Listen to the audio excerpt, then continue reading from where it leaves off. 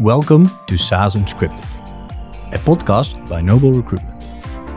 I'm your host, Nick van Eten, and in this podcast we will take a look behind the scenes of the SaaS world. Join us on a growth journey through stories, challenges and achievements of the people driving this industry forward. Get ready for SaaS Unscripted.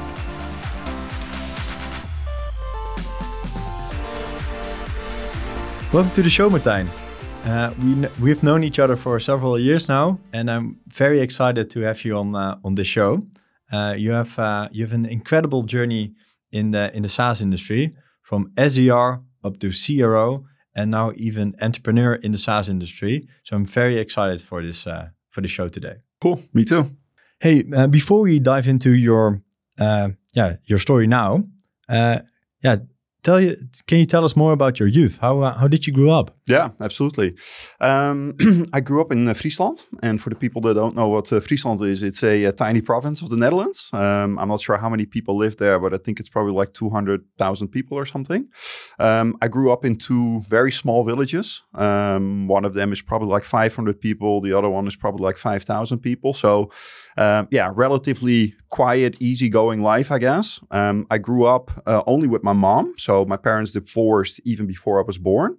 I grew up with my mom as a single child. So not a typical youth, I guess, but it was very easygoing. And around 18, I decided I've always had this passion for entrepreneurship and bigger cities. I was always traveling to like the bigger cities around where I was living. So when I was 18, I decided to make the leap and move to Amsterdam already and live by myself. But before that, it was relatively quiet upbringing.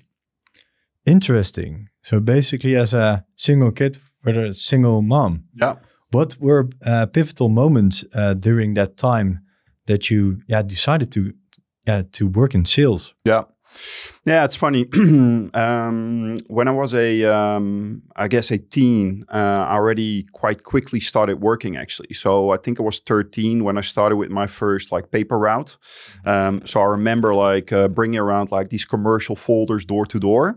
And together with my mom, we would like pick up like 10 batches of folders, and then we all had to like fold them into like one package, and then I would bring them through the door. So I started working already relatively early on. After that, I've also worked as a dishwasher in a Mexican restaurant, for instance. One of the jobs that I actually really, really enjoyed because it was a lot of hard work, and I just put like the music on, and it was just 4 hours of hard work. And then afterwards, you would sit at the bar, have some Mexican food and have a beer. But what kind of leads me there is at some point when I was a student, in the place where I was born, you have a lot of like contact centers and call centers. And they're always looking for like young people to start working there. And I thought, okay, I'm not sure I'm good at it, but let's give it a try. And I just started working in sales there basically. So selling like energy subscriptions, SIM cards, lottery tickets, things like that. And one of the things that I really remember from that is that it would be like a software system that would make the calls for you. So it would be like an auto dialer. And you would call somebody, cold call, you would do your pitch, and either they would buy or not buy, they would hang up the phone.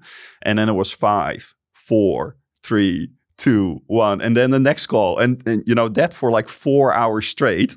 That's I think where I really got into sales, because even there was like a culture which I really enjoyed with like a lot of young people, outgoing people. It was all around performance. It was all around like celebrating successes. I remember that if you would hit your target within 3 hours, you would get the last hour off basically. So very performance driven. And I really enjoyed that. So that was my first real sales experience, I guess.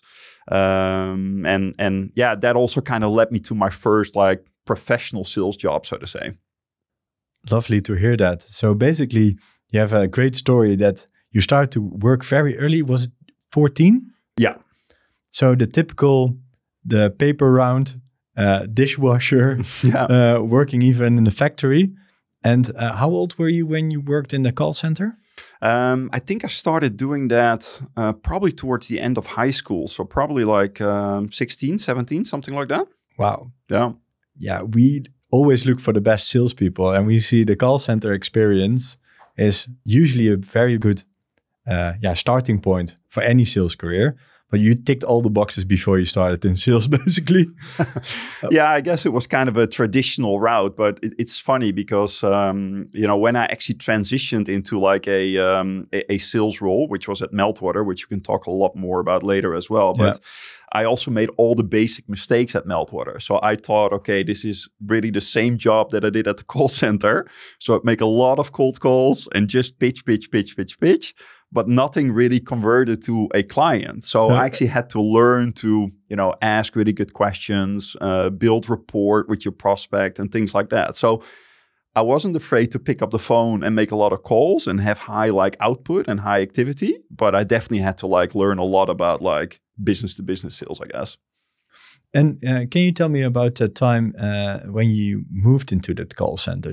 Yeah, what from that experience do you still use, or what of those learnings do you still use today? Interesting question. I think it's just the hard work or something, the desire to work and just work hard for something that you really want. I think too, maybe, I'm also not afraid to do the dirty work. I actually enjoy doing the dirty work. So my last job before I started Frank, I was the CRO of a 35 million ARR company. But I would still occasionally just clean up CRM or, build target account lists and things like that, because that's also still something that I enjoy. And I enjoy it again now that I'm trying to set up my own business, where I have to do exactly those same things again that, a BDR nowadays does or an account executive does. And I really enjoy that. So, I don't necessarily mind, or actually maybe even like, just doing the dirty work. So I think those are, two things that I definitely take along with me. And maybe the third thing is really that I guess that passion for sales, but also what sales can bring to your own personal development and to your life. Because I truly believe that if you're able to sell things, it's even if you're an HR person or a product person, you also need to sell. You need to sell your ideas, you need to sell your thoughts, you need to convince other people. So I think those sales skills, I've just brought along as well with me, not only in professional life, but also in internal meetings or in personal situations sometimes as well. So I guess those three things. Have you ever considered something else than sales? Sometimes, and I guess everybody recognizes this, but sometimes, or maybe a lot of times, you have lows in sales as well. You have a couple of quarters where it doesn't work out, or there's this one deal that's not happening, or it's just not a lot of positive things happening, and then you start thinking, okay, should I potentially consider a career switch or something? It always kind of maybe creeps up in your mind. And then I'm thinking, what would give me, the same energy as sales does? And I can't really think of anything, to be honest. I mean, if it was anything, then, maybe I would, which is really closely tied, obviously, to sales, maybe customer success or anything like that. But I've just always really enjoyed sales. And, when you start thinking those thoughts, you also realize, okay, this is just a shitty period that I'm in. I need to work hard to kind of get out of this, because I really enjoy sales and, the successes that come with it.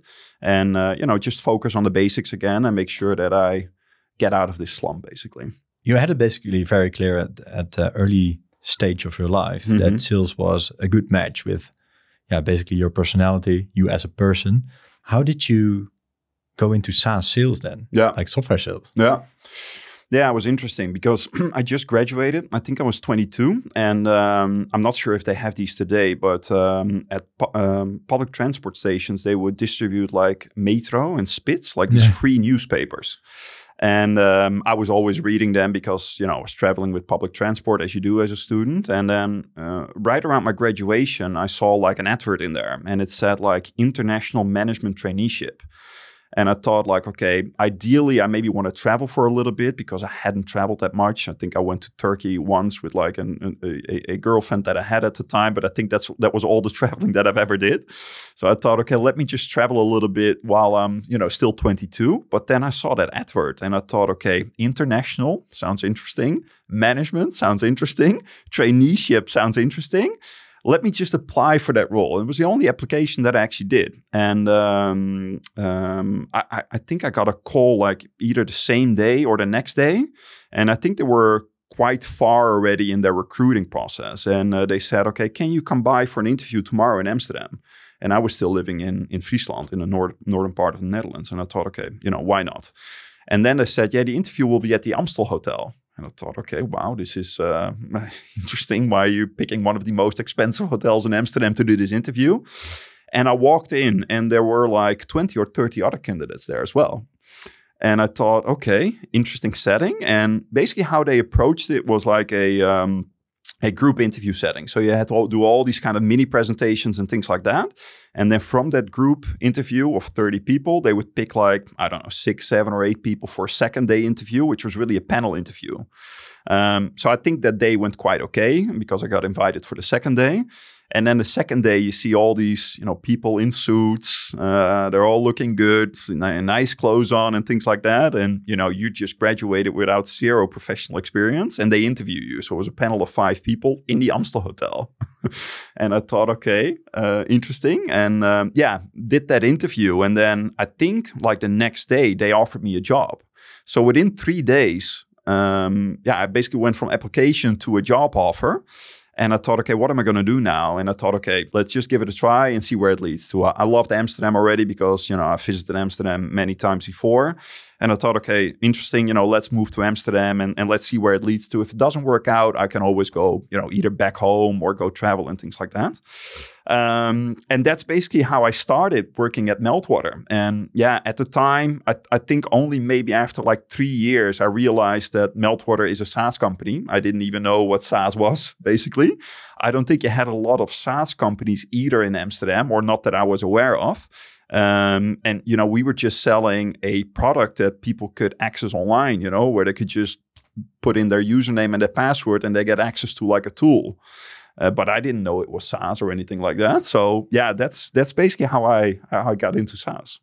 You started working in SaaS before it was cool, Martijn? I don't know. Yeah, maybe it was cool. Maybe there were a lot of SaaS companies already, but I just didn't realize it. Yeah, I was 22 at the time. I've never heard of business to business software even, and let alone like software as a service. So I just thought it was a cool product. The company had a lot of success.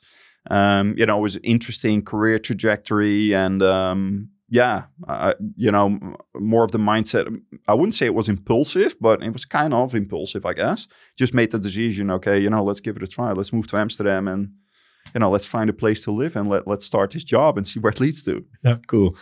And we all know where it led to. But looking back now with years of hiring manager experience, why do you think you were hired back then? I think it kind of has to do with the previous experience that we talked about. I think they saw that for somebody that's 22, I would say that probably 90% of the people that they were interviewing didn't necessarily have any sales experience.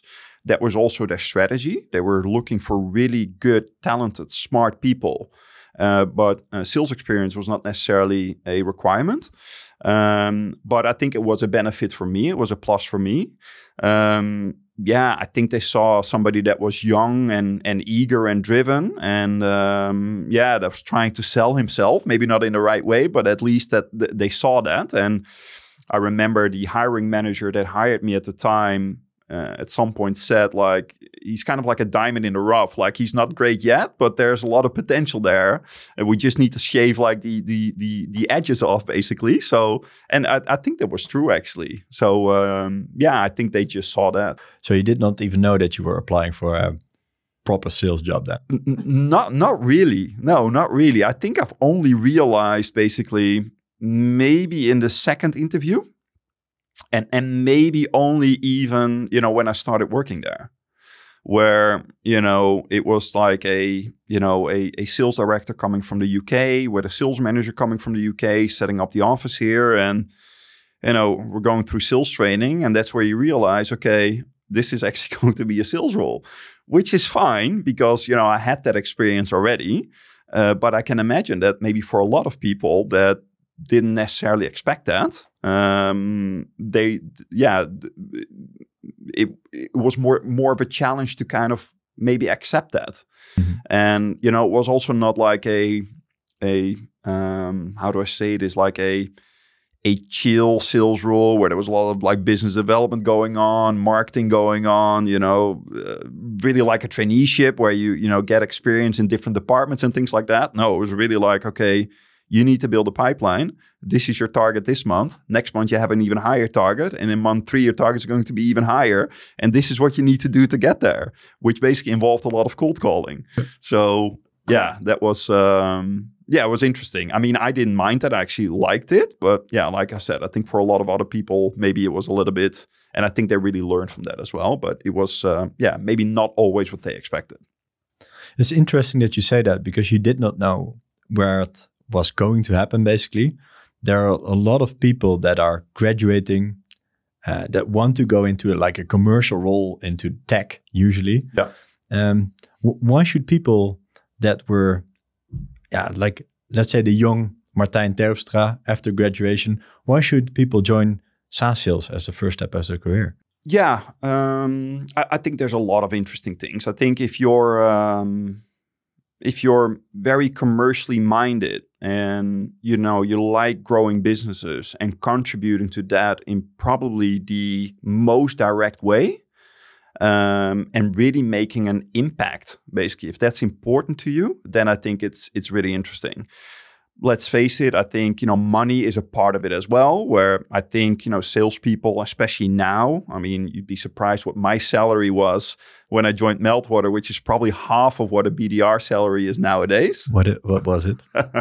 I think it was, if I remember correctly, I think it was 24K per year.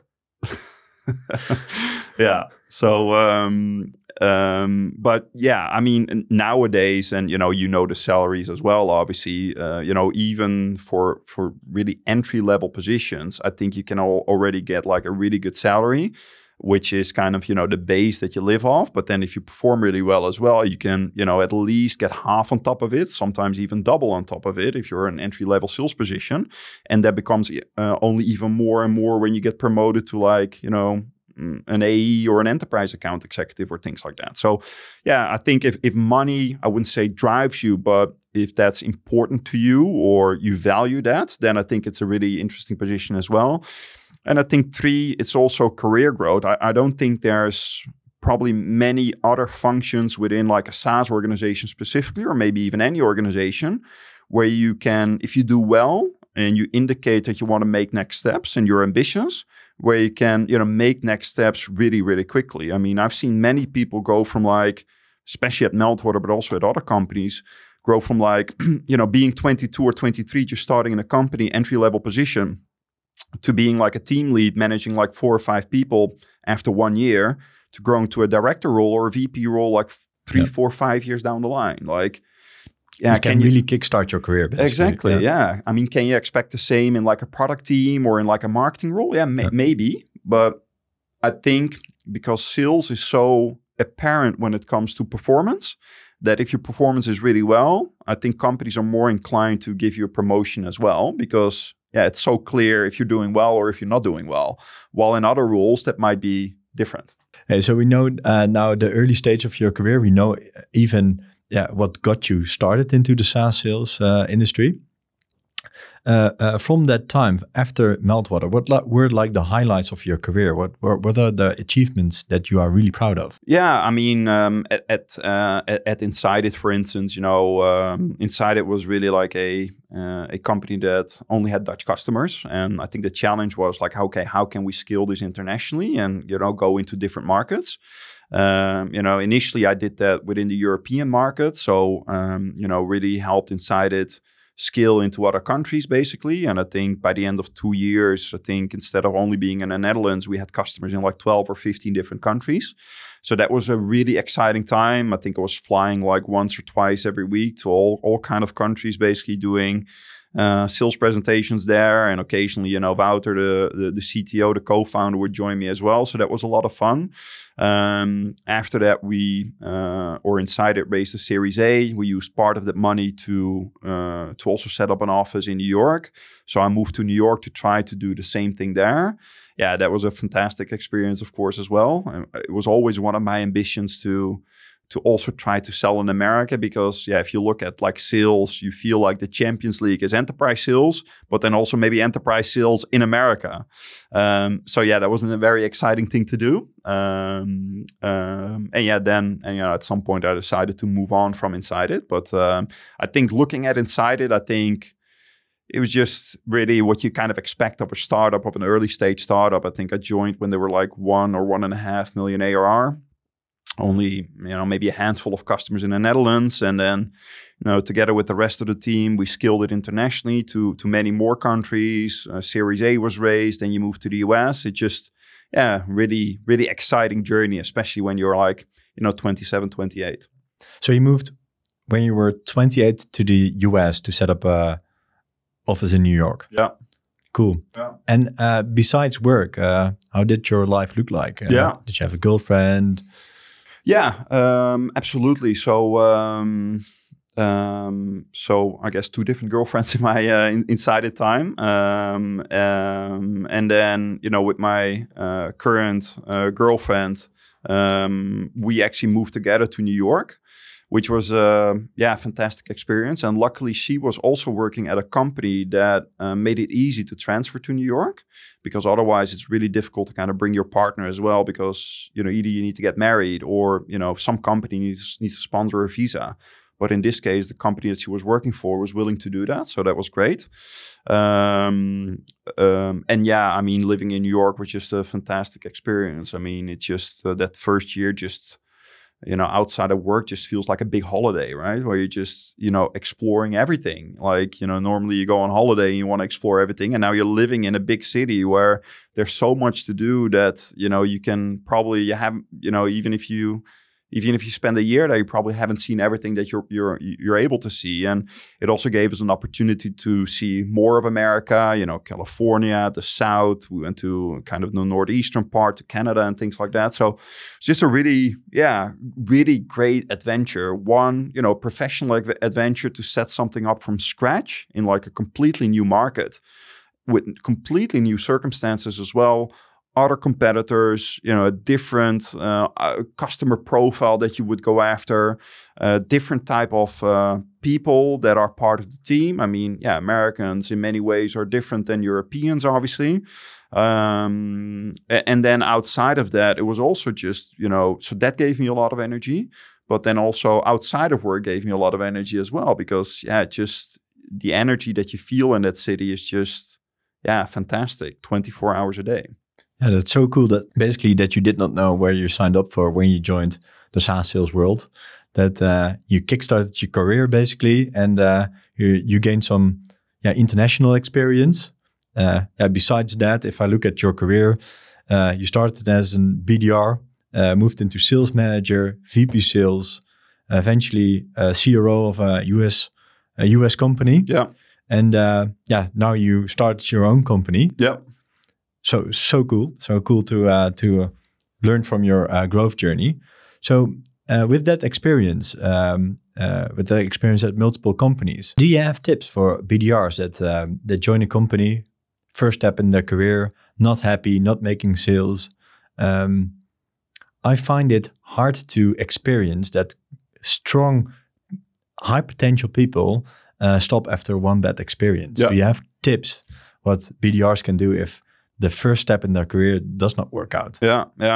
No, it is. It's tough. Like I said, and this is now like 15 years later, but I still remember those weeks where I felt like, okay, this sucks. Like other people are more successful than me, and I want to be as successful as that as well.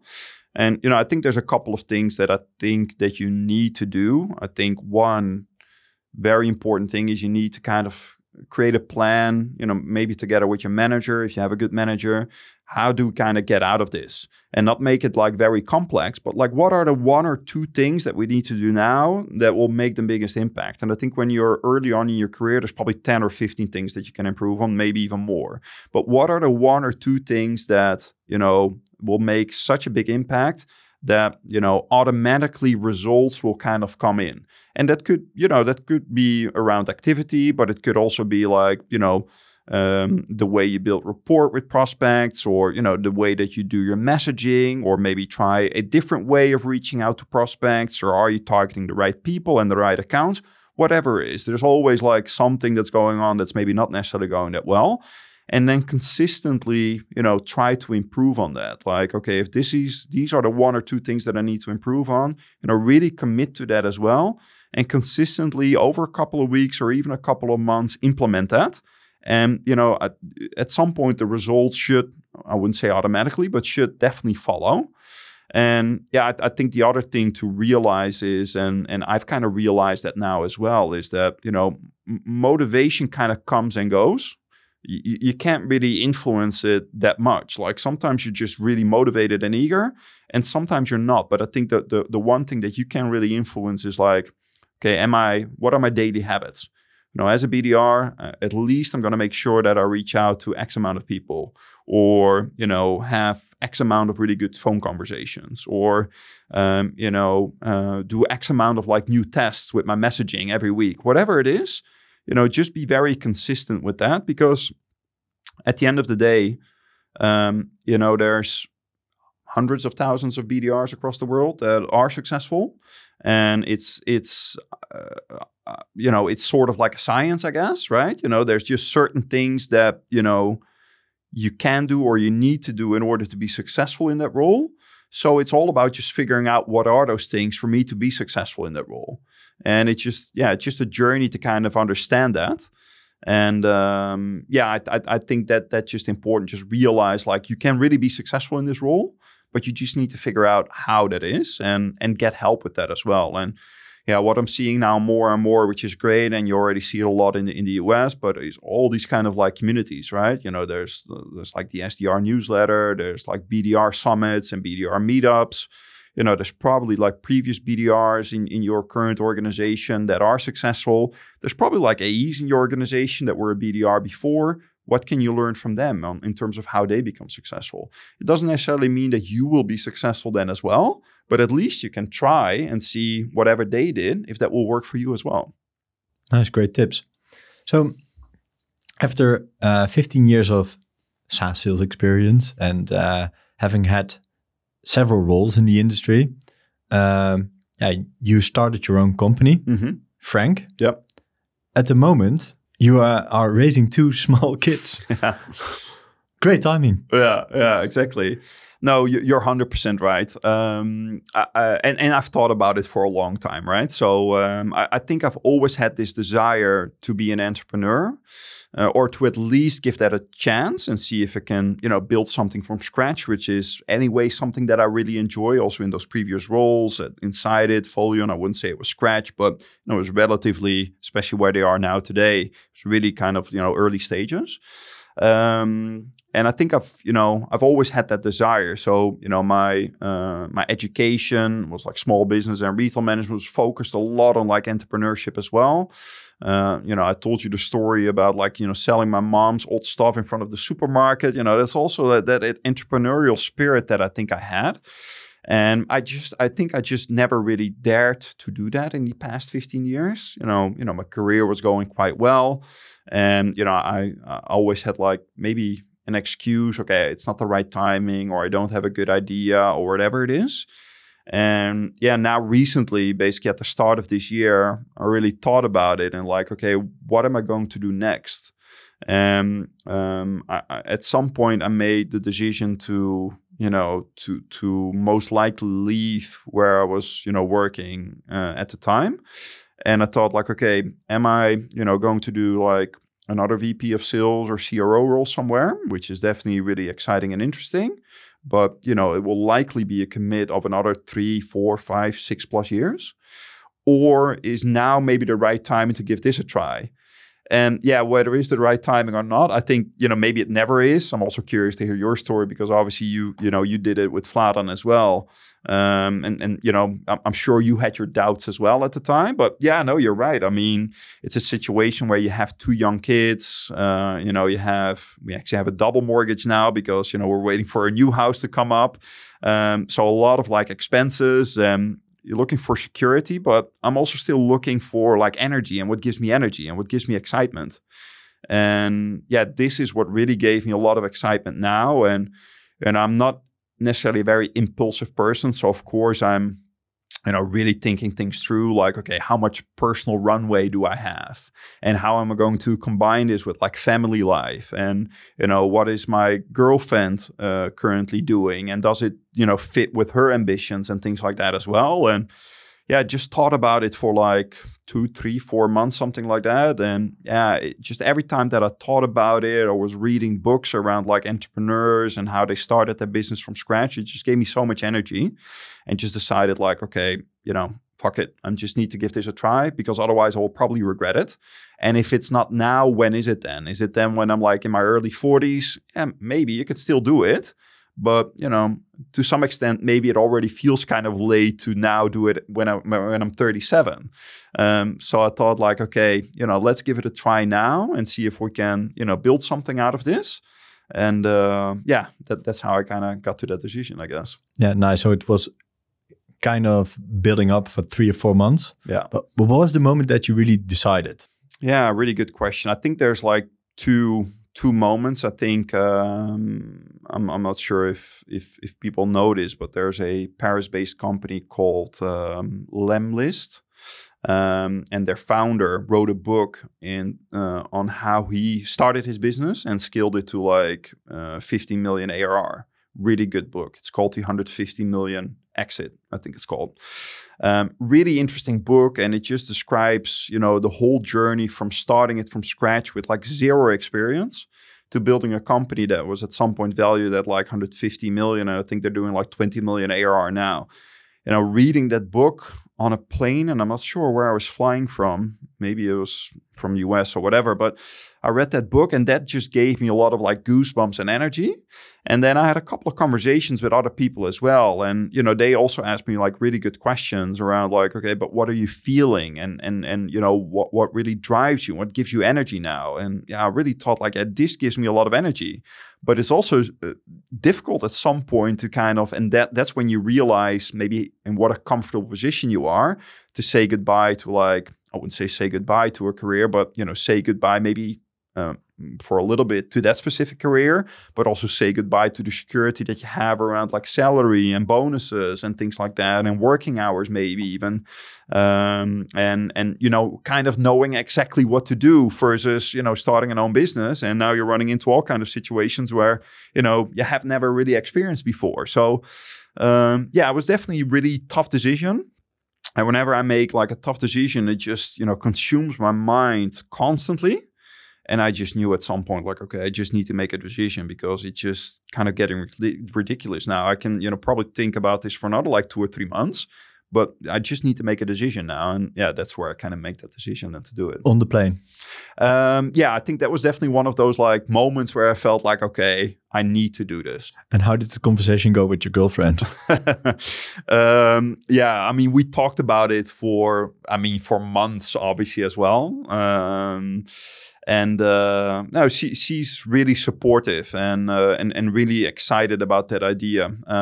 So it was a relatively easy conversation. Of course, we had a lot of like conversations around like, okay, how we're going to do it in terms of costs and income and things like that. And just kind of came up with like a plan for that. And it's not like it's a one moment where you say, okay, we're now going to do it. It's more like a gradual moment towards that decision where you finally make the decision like, okay, I'm going to quit my job and I'm going to do that. Yeah, with a double mortgage and 2 kids. So exactly. Yeah.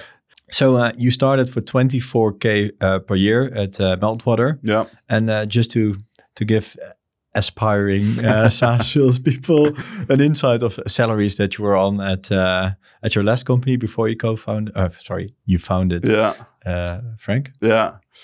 Yeah, it was a lot. It was close to 400K, including bonuses. Wow. Yeah. I think I heard that correctly. So you started you started your career at 24K annually. Yeah. 15 years later, over 400K total compensation. Yeah. Should that also be a reason to go into SaaS sales? Yeah, I mean, if that's important for you, absolutely. Like, maybe some people do, but I can't imagine you have a lifestyle where you need 400K. So that's also important. It's nice, but yeah, what it essentially meant, I was just saving a lot, right? So that also allows me now to kind of take this journey with Frank and start my own company because I have those savings. But yeah, absolutely. Like, I think there's a decent amount of people that also get into sales simply because they enjoy it. They enjoy doing it. They are very performance focused, but they also enjoy the benefits that come with it. Like, the monetary benefits, the status maybe that comes with it. There's a lot of companies that do like president club trips and things like that. So yeah, that is not for everybody, but I can definitely imagine for like aspiring salespeople or early in your career that is something that you want to do. So yeah, it's a matter of flavor, what route you want to take. Yeah. But interesting, hearing that financial journey as well. Yeah. You're 5 months in as an entrepreneur in the SaaS world. What are the initial challenges you are facing? Yeah, it's interesting because it's basically kind of going back to a certain extent to what I did when I was 22. Building target account lists, figuring out what is my ideal customer profile, booking meetings, having introductory conversations with people, tweaking my pitch, trying to provide value to potential customers and things like that. So it's a lot of like going back to the basics, I guess. And I think with like any company that's probably starting, you just, trying to figure out like, okay, what problems am I exactly solving and how I'm going to solve these problems for these companies. I think that's the essence of building a business. What are those for Frank? Yeah, I mean, the problem that I always saw as like a VP of sales or a CRO, especially when you have a larger team and you're not necessarily in every deal anymore. I think as a sales manager, when you have like 2 or 3 salespeople in your team, especially with later stage deals, you're always involved. So you understand why you're winning a deal or why you're losing a deal. But I'm speaking to many like VPs of sales, CCOs, CROs that, have teams of like 30, 40, 50, up to 100 people. And for them, it's a challenge, and for their company, it's a challenge to really understand, like, okay, why are we losing certain sales opportunities? Or why are we losing even certain customers in terms of churn? The information, if you want to answer that question, the information that you typically have is in the CRM, where it's like a drop-down menu with like maybe 8 options that was in there that was selected by the sales rep. And, maybe a short note that, gives a little bit more context around like why you picked that closed loss reason or that churn reason. But if you want to do an analysis and really understand like, okay, what are like the top 3 or 4 things why we're losing deals or why we're losing versus specific competitors or why we're losing in specific new markets or in specific segments, that is not enough information. That pivotal moment for me was actually my last company where, obviously the past couple of years have been a little bit more difficult for, SaaS companies. And we were seeing quite a lot of churn. And we just had no idea why we were doubling churn all of a sudden. And also, the information that we got from like the CRM or from the reps was also very unclear. So we decided to actually just set up like a win-loss program and really understand by speaking directly to buyers why they made the decision that they did and what were the key reasons for them to make that decision. And that just led to a lot of like interesting insights into like product, sales performance, in terms of like marketing and positioning and messaging, but also a lot of like competitive intelligence, like, why are we losing deals versus our main competitor? What are the key reasons for that?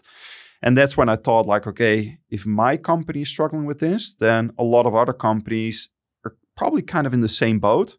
So a lot of conversations in my network, and yeah, indeed, like a large part of them said like, yeah, this is like a blind spot for us and we just don't know and would like to understand better.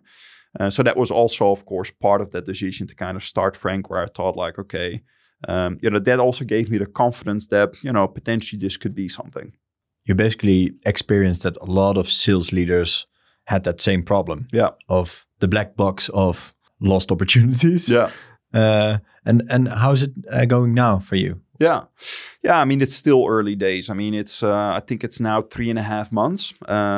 And there's really two things that I'm mainly focusing on is one, getting companies to experience what it is that I can do for them as a company.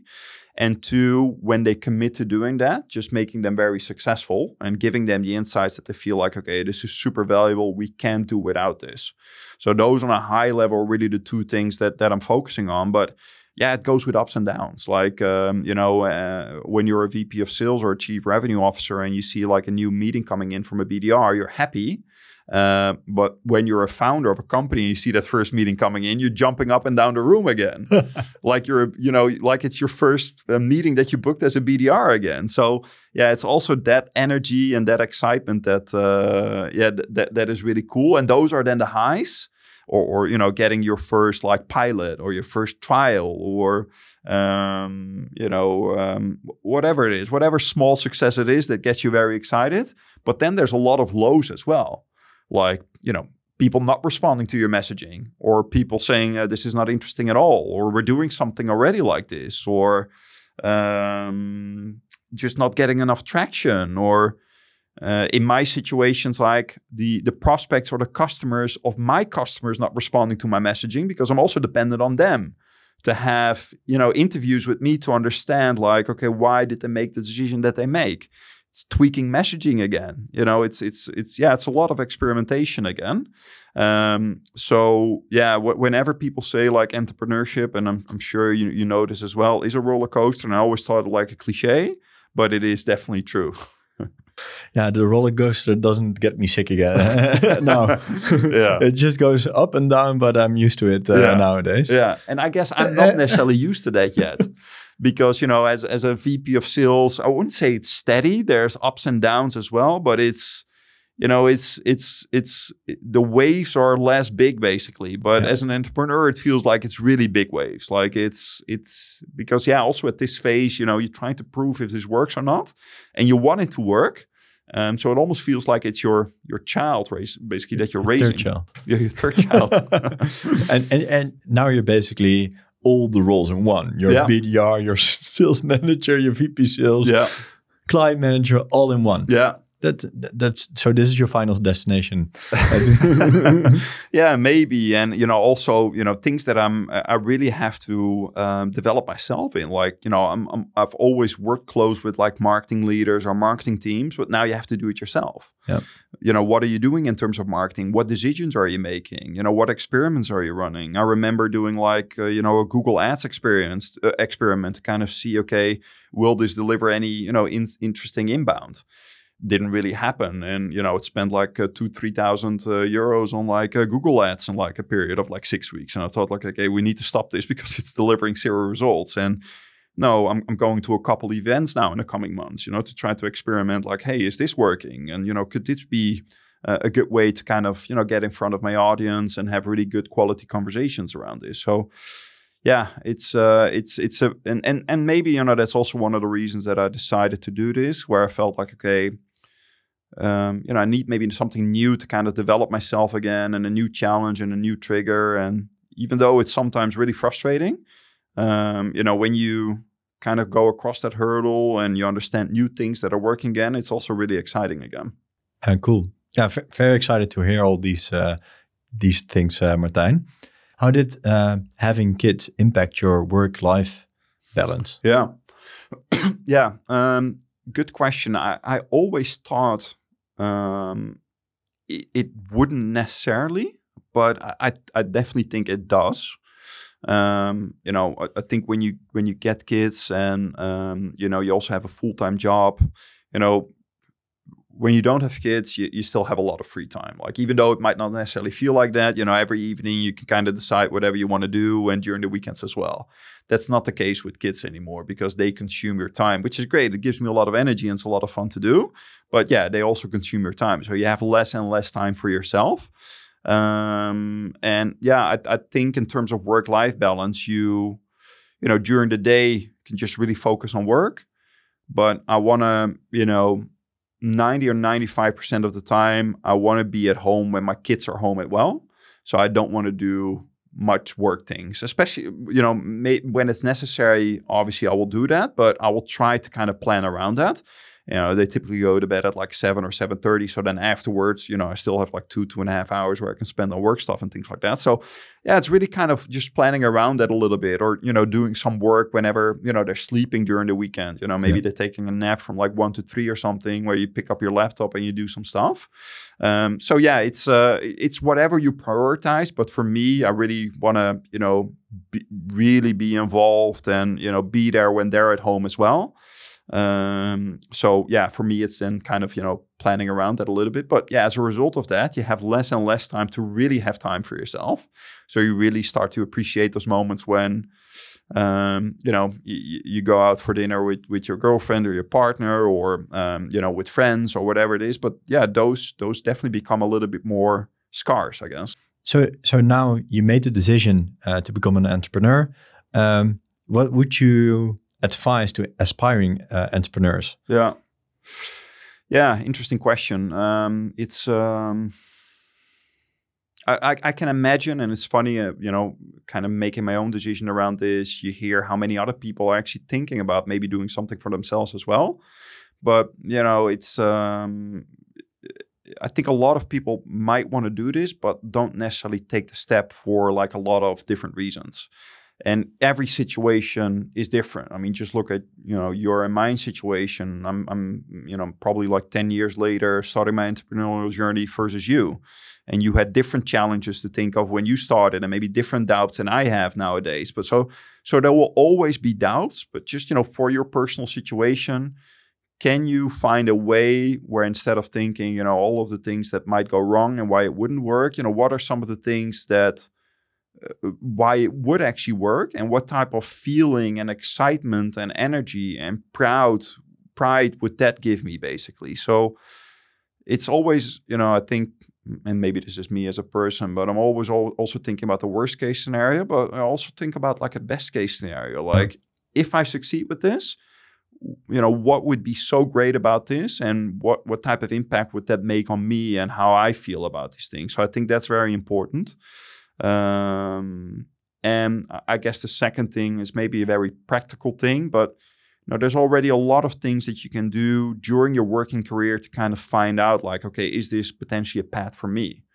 You can speak, let's say you have an idea. You can speak to, your potential market, your potential audience, or your prospects already. Kind of what I did as well at some point. Like, I was having like a drink with like the VP of sales of like a big Amsterdam SaaS company to kind of understand, hey, this pain that I had and this pain that I'm seeing, are you having that pain as well? And how important is it for you to kind of solve that problem? And what type of impact would that make on a business? And you can already have like 10 or 15 of those chats to give you even more security that this is your idea, something that might work. And then I think the third thing, also very practical, and that's why I kind of chose this route. I see Frank eventually as like a SaaS company, and where I think a lot of technology can help with whatever it is that I'm trying to solve for companies. But I've deliberately started as a service business, because it's just a very easy way to start, low cost. I mean, my business costs are quite low, basically. Slow? Just a couple of €100 per month. Yeah. And then the biggest expense is actually the co-working space that I'm paying for. So it's just a very low cost, quick way to start, to have conversations around this proposition. And of course, your idea needs to be a decent fit for like a service model as well. But the downside of a service model is typically it's not very scalable. Yeah. But at this stage, it doesn't really matter. Just have conversations with people and try to prove value to them, even if it means that it requires a lot of like manual work. If you look at the manual work that I'm doing now for my customers, it's crazy. But it allows me to quickly understand what works, what doesn't work. It allows me to quickly test things in a very low cost and very efficient way versus what is the other route that I'm sometimes seeing, which I think, you're making a really big bet. You're trying to find a technical co-founder, or maybe you're trying to build like an MVP product. And I know people that do that, and it just costs like, 100, 200, 300K to build just an MVP type of product. And then, then they go to market, and then they realize that, okay, my audience might be expecting something else. And, they need to make like tweaks in their platform again, and then they go to market again. And I just think it's very important to just really quickly test your proposition in the market and see if you can get some customers on board where you can deliver a lot of value. But for you, it's just a low cost way and a quick and efficient way. And that's kind of my mindset now as well. I've got important goals for myself in that first year. If I don't achieve those goals, maybe it's a business that doesn't have a lot of potential. But at least I figured it out quite quickly in an efficient way. A very good test year for you. That's it, basically. Yeah. But great tips, not only looking at what can go wrong, but what would be the situation? How would life look like when you succeed? Yeah. That's a very nice way to look at it. Yeah. And also, while you're still in your job, try to speak to as many ICP clients, prospects in that sense, to validate your idea. So that's also a great software mindset. And I don't want to promote doing that during work hours, obviously. I mean, that's your own responsibility, but you can still meet up with people for lunch or, just quickly after work or whatever it is. So in my first weeks before I made that final decision, I just, I also had a goal for myself. Okay, I want to speak to 3 people that, probably will fit my target audience to understand. I was just inviting them for lunch or for a coffee or for a drink or whatever it was. And that really helped shaping the direction that I wanted to take. Great. Yeah, I loved the conversation with you, Martijn. It's been an incredible journey of discovery today. Thank you for sharing your personal story in SaaS Unscripted. And thanks a lot. Yeah, thanks so much as well. It was a great experience. First time experience for me as well, but really enjoyed it. So thanks so much. Yeah, lovely to hear that. Thanks for joining us on SaaS Unscripted. To explore the latest career opportunities, visit our website, noblerecruitment.com. And don't forget to subscribe and leave your review on your favorite podcast app. Until next time on SaaS Unscripted.